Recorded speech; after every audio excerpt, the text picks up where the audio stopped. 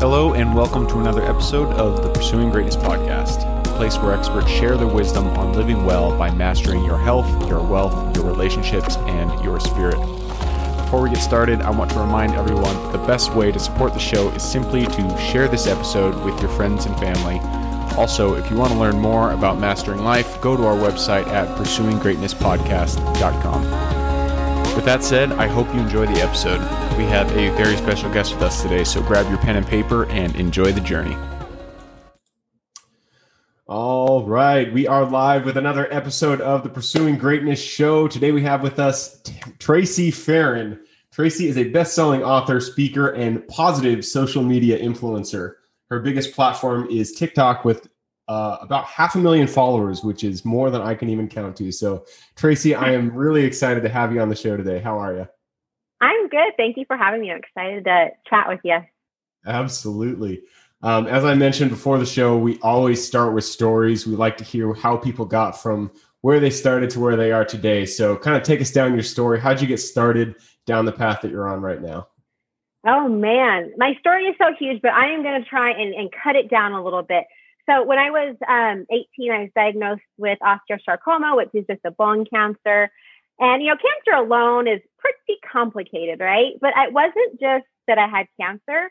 I was also in my second trimester, I was pregnant. And so that really complicated things. I was married and I also had a 10-month-old. So it was young and a lot was going on, right? And so, of course, MD Anderson being in my backyard, where else am I going to go but there, right? And so, but initially, like when I went there and MD Anderson got my case, they initially said, we really advise that you terminate, because this was back in 2001. Now, today, it is a lot more common. You see a lot more women who are pregnant and going through treatment. But back in 2001, almost 20 years ago, it was not as common. I just have to pause. You are blurred. Yeah, I'm seeing that. My camera's having issues. There we go. There we go. I was like, do I keep going or do I let them know? You are blurred. It's all right. Keep going. We got to fix it. Now I can see you. Okay. So, back in 2001, a long time, and the medical field, it's constantly making discoveries and, doing things better. And so that was their, they advised me to terminate. And I am not here to discuss women's rights, but I am a huge believer of following my heart. And I just felt on my heart that was not necessary for my case. And so as a smart, wise 18-year-old that I was, I went to my doctor and I said, because 18-year-olds know a whole lot at that age. I said, let me tell you what we're going to do about this situation. Mr. PhD. You know what I mean? Let me tell you. I said, we're not going to terminate. I'm going to carry this baby to full term. I'm going to deliver her. And then you and I can deal with the cancer thing, right? So wise at 18. And he's like, you know what? That is really not an option. That is the difference in life and death. And I'm like, okay, that kind of changes things now, but I think most women can relate. As a mom, that instinct to just protect that baby, it comes first and foremost. But again, I also had a 10-month-old. And so I had to keep so many lives in mind when I was thinking about what to do. But so what they advised, back and forth, and I knew, okay, this girl is not going to do what we have advised. What's the next option? The next option was, let's wait till your third trimester. Remember, I'm in my second. So from the second to third, it was not a lot. And they said, if you wait till your third trimester to start chemo, the baby will probably survive, but we cannot give you any guarantees as to what complications the chemo could do to her, because there's no research. There is just no research of a woman in her first or second trimester who does chemo, who delivers a healthy baby. And me being me, I'm like, let's do it. That was just the best case scenario. I'm like, but in my heart, again, I would not have moved forward with that if I did not feel like, okay, I think we can do this. And so I was scheduled to be admitted into MD Anderson on 9/11/01. Oh, so there our country is under attack and preparing to go to war. And there I was under attack and preparing to go to war, like the biggest battle of my life. Due to those horrific events, MD Anderson was like, whoa, like nobody knew that day what was going on. You can't come in like, let us just figure out what is going on. I'm predicting And that.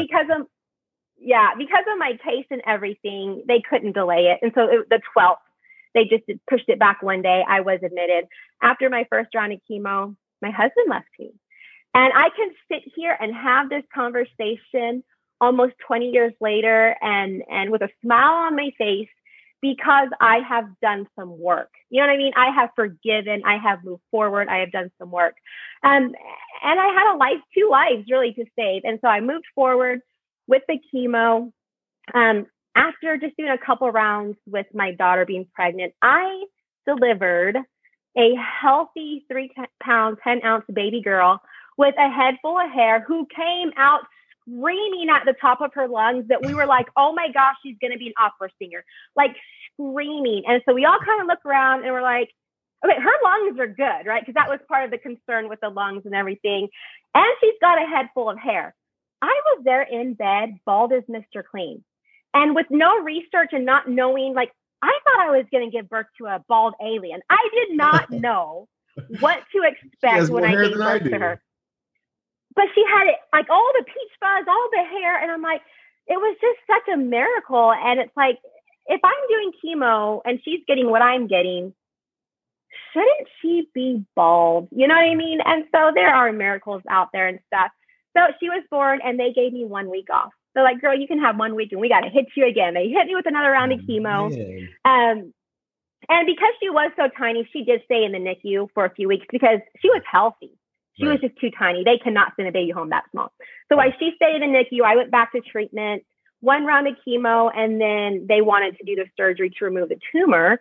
And that was over 13 hours. And they call that limb salvage surgery. With my type of cancer, a lot of people actually lose their limbs. I was fortunate enough to where I got to actually keep my limb. And so that's what they were doing, trying to save my leg. You know, did the recovery from that, which was really hard. Went on with chemo. You know, one thing I did not know, and one thing I know a lot of people do not know, especially because I've watched friends, so many friends go through cancer, is you first start chemo and you're feeling great. You just might feel like that first or second round, like you have a cold. You're just slightly under the weather, right? And I remember everybody looking at me like I was an injured puppy. They're like, you guys, it's just cancer, right? Because remember, I'm 18, wise, and young and know nothing about cancer. I'm like, it's just cancer. Like, I know I go bald, I do medicine. Why are y'all looking at me like I'm an injured puppy? Well, one thing people don't realize is with each round of chemo, you become weaker and weaker and you have more complications, and then complications start to stack. So I was at a point where I was there, complication after complication, stacking things, numbers not where they should be so they could hit me again, which meant they couldn't hit me. You know, so it's prolonged treatment because they had to wait longer between sessions. The scariest moment during all of that, I woke up one morning and my motor skills were completely gone. I couldn't talk. I couldn't eat. Like I was trying to write because I knew it was my motor skills, but it looked like a 3-year-old tried writing out something. But my mom could read it. Rushes me back to MD Anderson. Neurologist comes in. We want to make sure it's nothing with the mind, you know? And I was just scared because I'm like, oh my gosh, is this the new Tracey? Yeah. Like, are my parents going to have to raise me the rest of my life and my children? And it was really scary. Thankfully, we just found out they were hitting me a little too quickly, not really allowing my body enough time to recover between sessions. And within 24 hours of them giving me medicine, I was back to my normal self at that time. And that was the scariest moment. Due to the surgery, because I'm super transparent, I am an open book and I keep it real.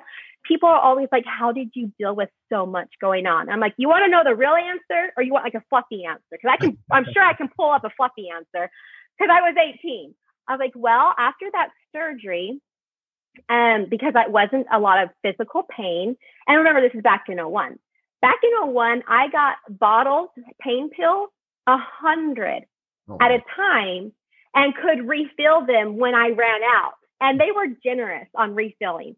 You would not hear about It's not that. happening today. Like, No you way. have surgery, you get like 15 and you're calling like, I'm still in pain. So back in 01. And so I quickly realized that not only did pain pills take away the physical pain, but it helped me cope and it took away the mental and the emotional pain. So I became addicted to my pain pills.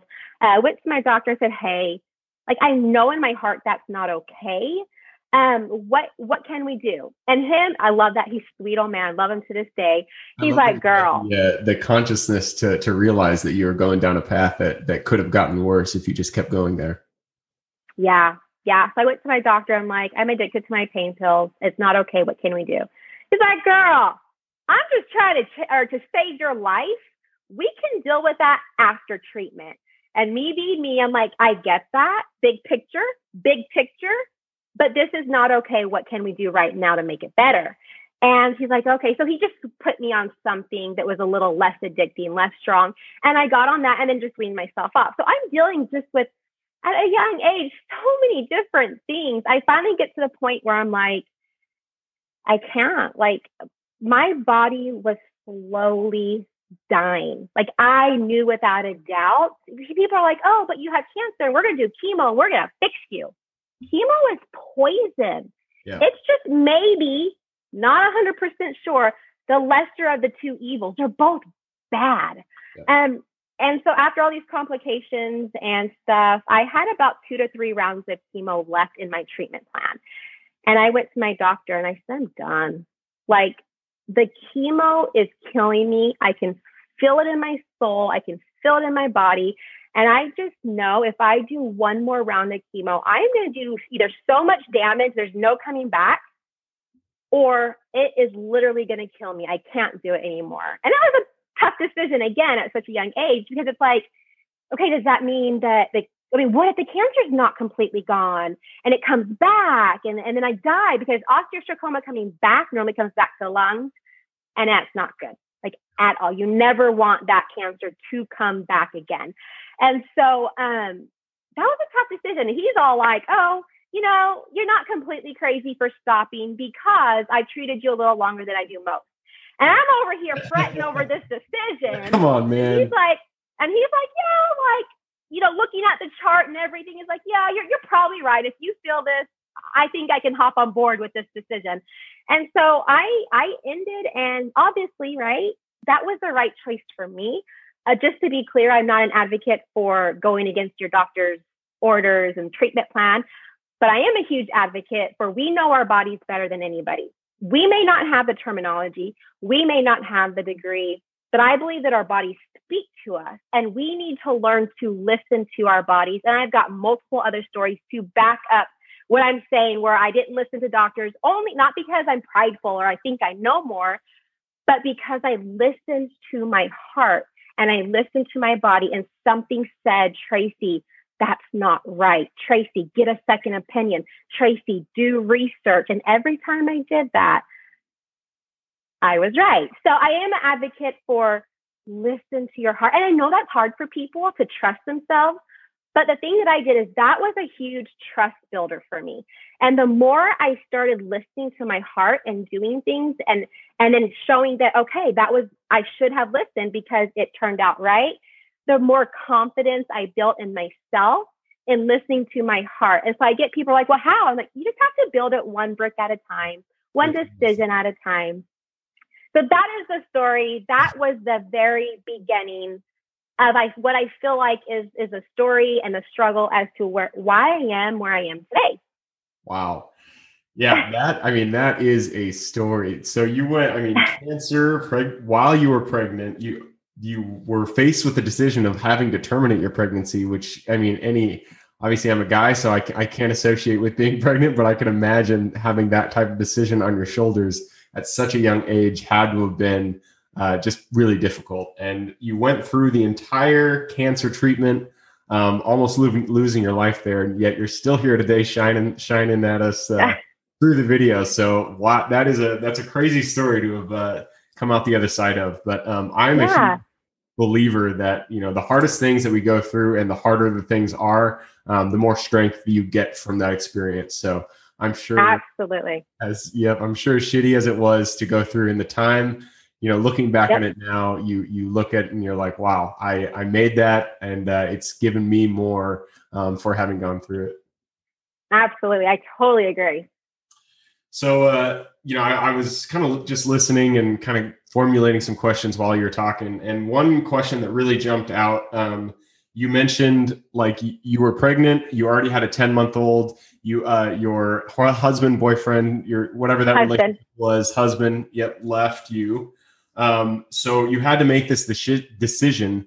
How did you go about balancing? How did you go about making that decision? How did you balance those? You had all these people depending on you. And you still had to make the decision. What went through your mind? How did you actually get that done? What decision are you talking about? Because I had to make quite a few, but what one are you talking about? So when you had mentioned that right when you started chemo, the doctor basically said you have to either terminate the pregnancy or keep the baby.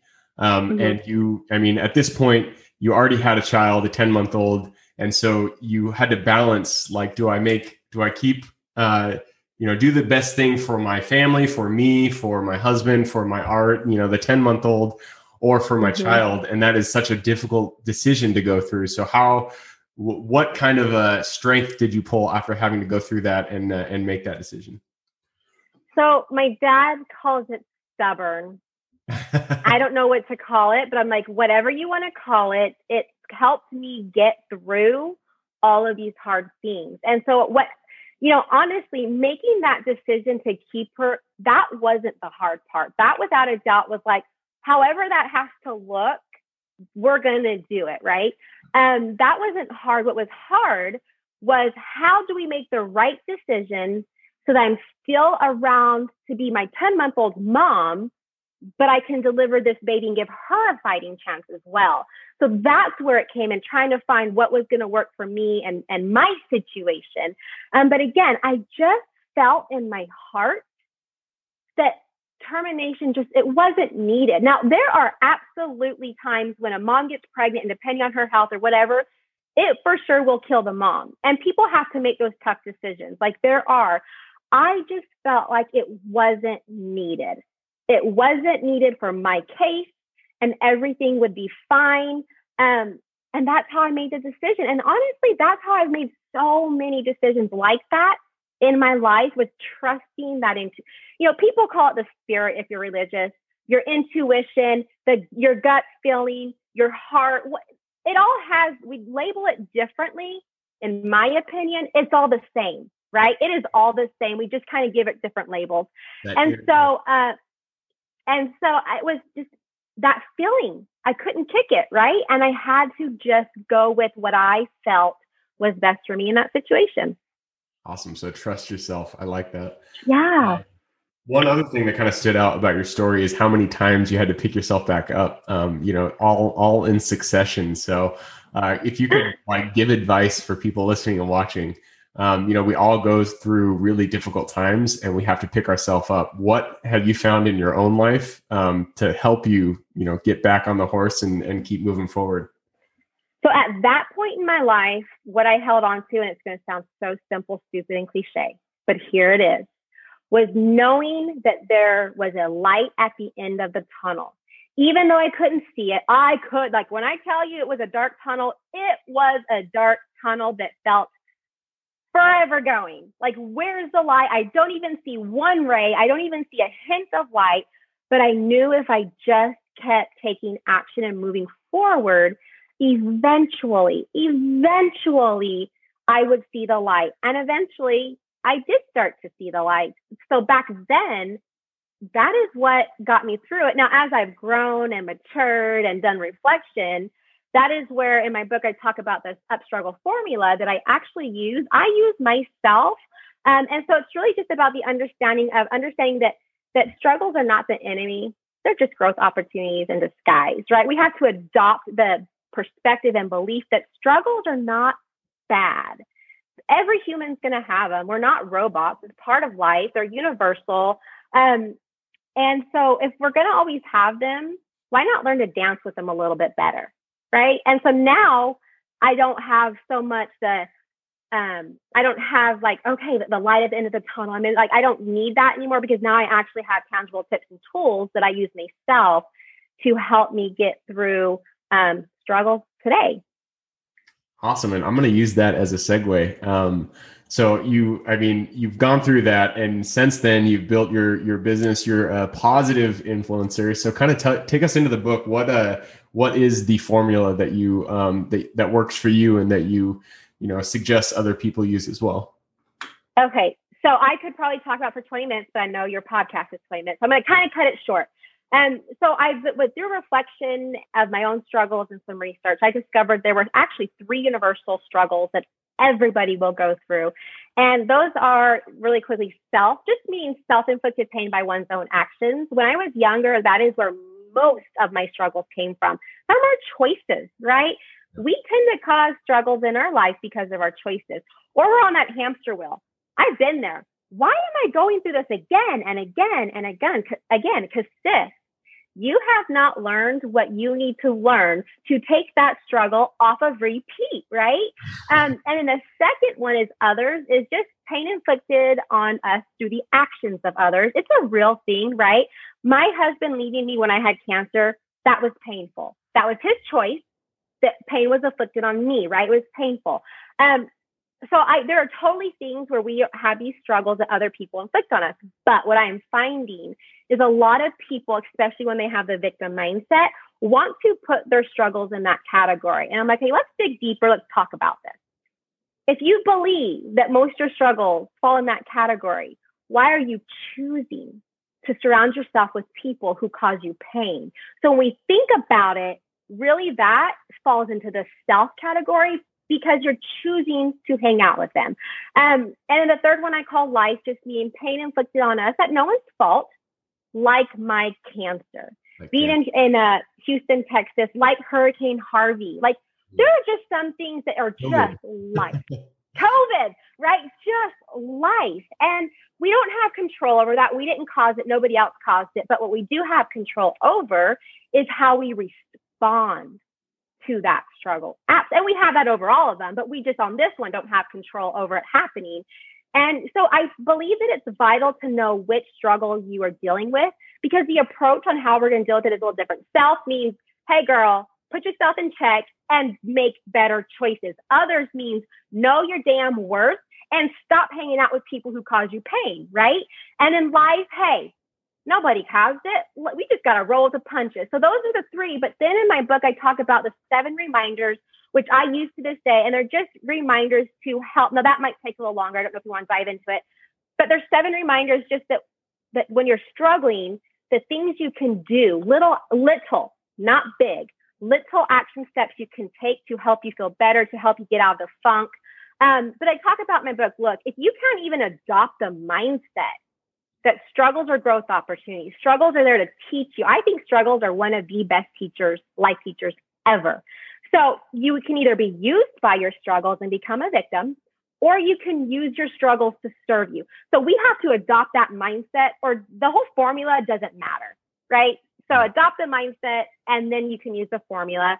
And I use that. Like, I had a massive struggle in January. It was another cancer scare. Another, trust my gut, what she diagnosed you with is wrong. And it was a borderline ovarian tumor, and I had surgery. But again, I trusted my gut, and it was right. And I was in it for an entire week, marinating in fear, because as a 30-something-year-old woman, I know the reality now of cancer. Whereas at 18, that wise young 18-year-old, right, knew everything. She had no idea what she was getting into. I now know. And so for about a week, I was marinating in fear, and I finally said, enough. Enough is enough. I can't control this. I didn't cause this. This is a life struggle, right? Identifying which struggle, and then starting to do things to help me feel better. And it works. And so that happened as I was writing my book. So I opened my book with my cancer story, and I close it out with the cancer scare. And now it was a tumor because the cells were abnormal, but not so abnormal that they consider it cancer, right? But it still had to be removed. And so it was just really neat how that played out. And I really had to put this formula to the test. And it really solidified that this works. It works if you do the work, right? Yep, absolutely. I love it. And I'm gonna leave the 7 reminders for a cliffhanger for everybody listening and watching. If you want to check out those reminders or figure out what those reminders are, check out her book, Up Struggle, Embrace the Struggle. I can't see the rest of the title there, but it is called Up Struggle, and it's by Tracey. Embrace the struggle, become stronger, live happier. My formula says struggles can actually equal happiness, but you have to work your struggle to get to happiness. I love it. So we have already pushed through the 20-minute mark, so I'm going to cut us off, but I loved everything that you shared with us today. So thank you for coming on here and sharing that. Absolutely. So we're into the quick question round. Again, this is quick questions. I'm going to ask you, you give quick responses quick responses in response. And it starts with books. I'm a big bookie, so I like to ask people their 2 favorite books. One for topic that you're talking about. It could be social media. It could be surviving cancer, whatever you like to talk about, your favorite book there. And then one for just general life wisdom. Oh, man. Okay. So my favorite author, I know you didn't ask, is John Gordon. Oh my gosh, love the way he writes. But I think there's 2 books that I feel like, and now I love books as well. I'm obsessed with them. And I always have a couple books on my nightstand, but 2 is The Slight Edge. And don't ask me who wrote it. I can't remember. And The Happiness Advantage. Those 2 were some of the very first books that I read that really opened my eyes to like choice and happiness. And it's, you know what I mean? Like we choose it. And I was like, what? And so those are a really good place to start, I think. Perfect. I like both of them. The Slight Edge, I read that. It's by Jeff Olson, by the way. And I read it a while ago, and everything that he puts in that book is it's pure gold. So definitely. Yeah. Moving on to the next question. This one is about habits. Habits are the foundation of our life. So if you could look at your life and point to one habit that you feel has kind of contributed the most to your overall well-being and your overall success, what would that be? Probably not giving up, right? You can only become successful if you don't give up. I love Push it. through. Do not give up. Persistence always wins. Yeah. Next question, going to your younger self. So if you could go back to the Tracey who was, headstrong, 18-year-old Tracey, go sit down with her, look her in the eyes, and give her one piece of advice moving forward.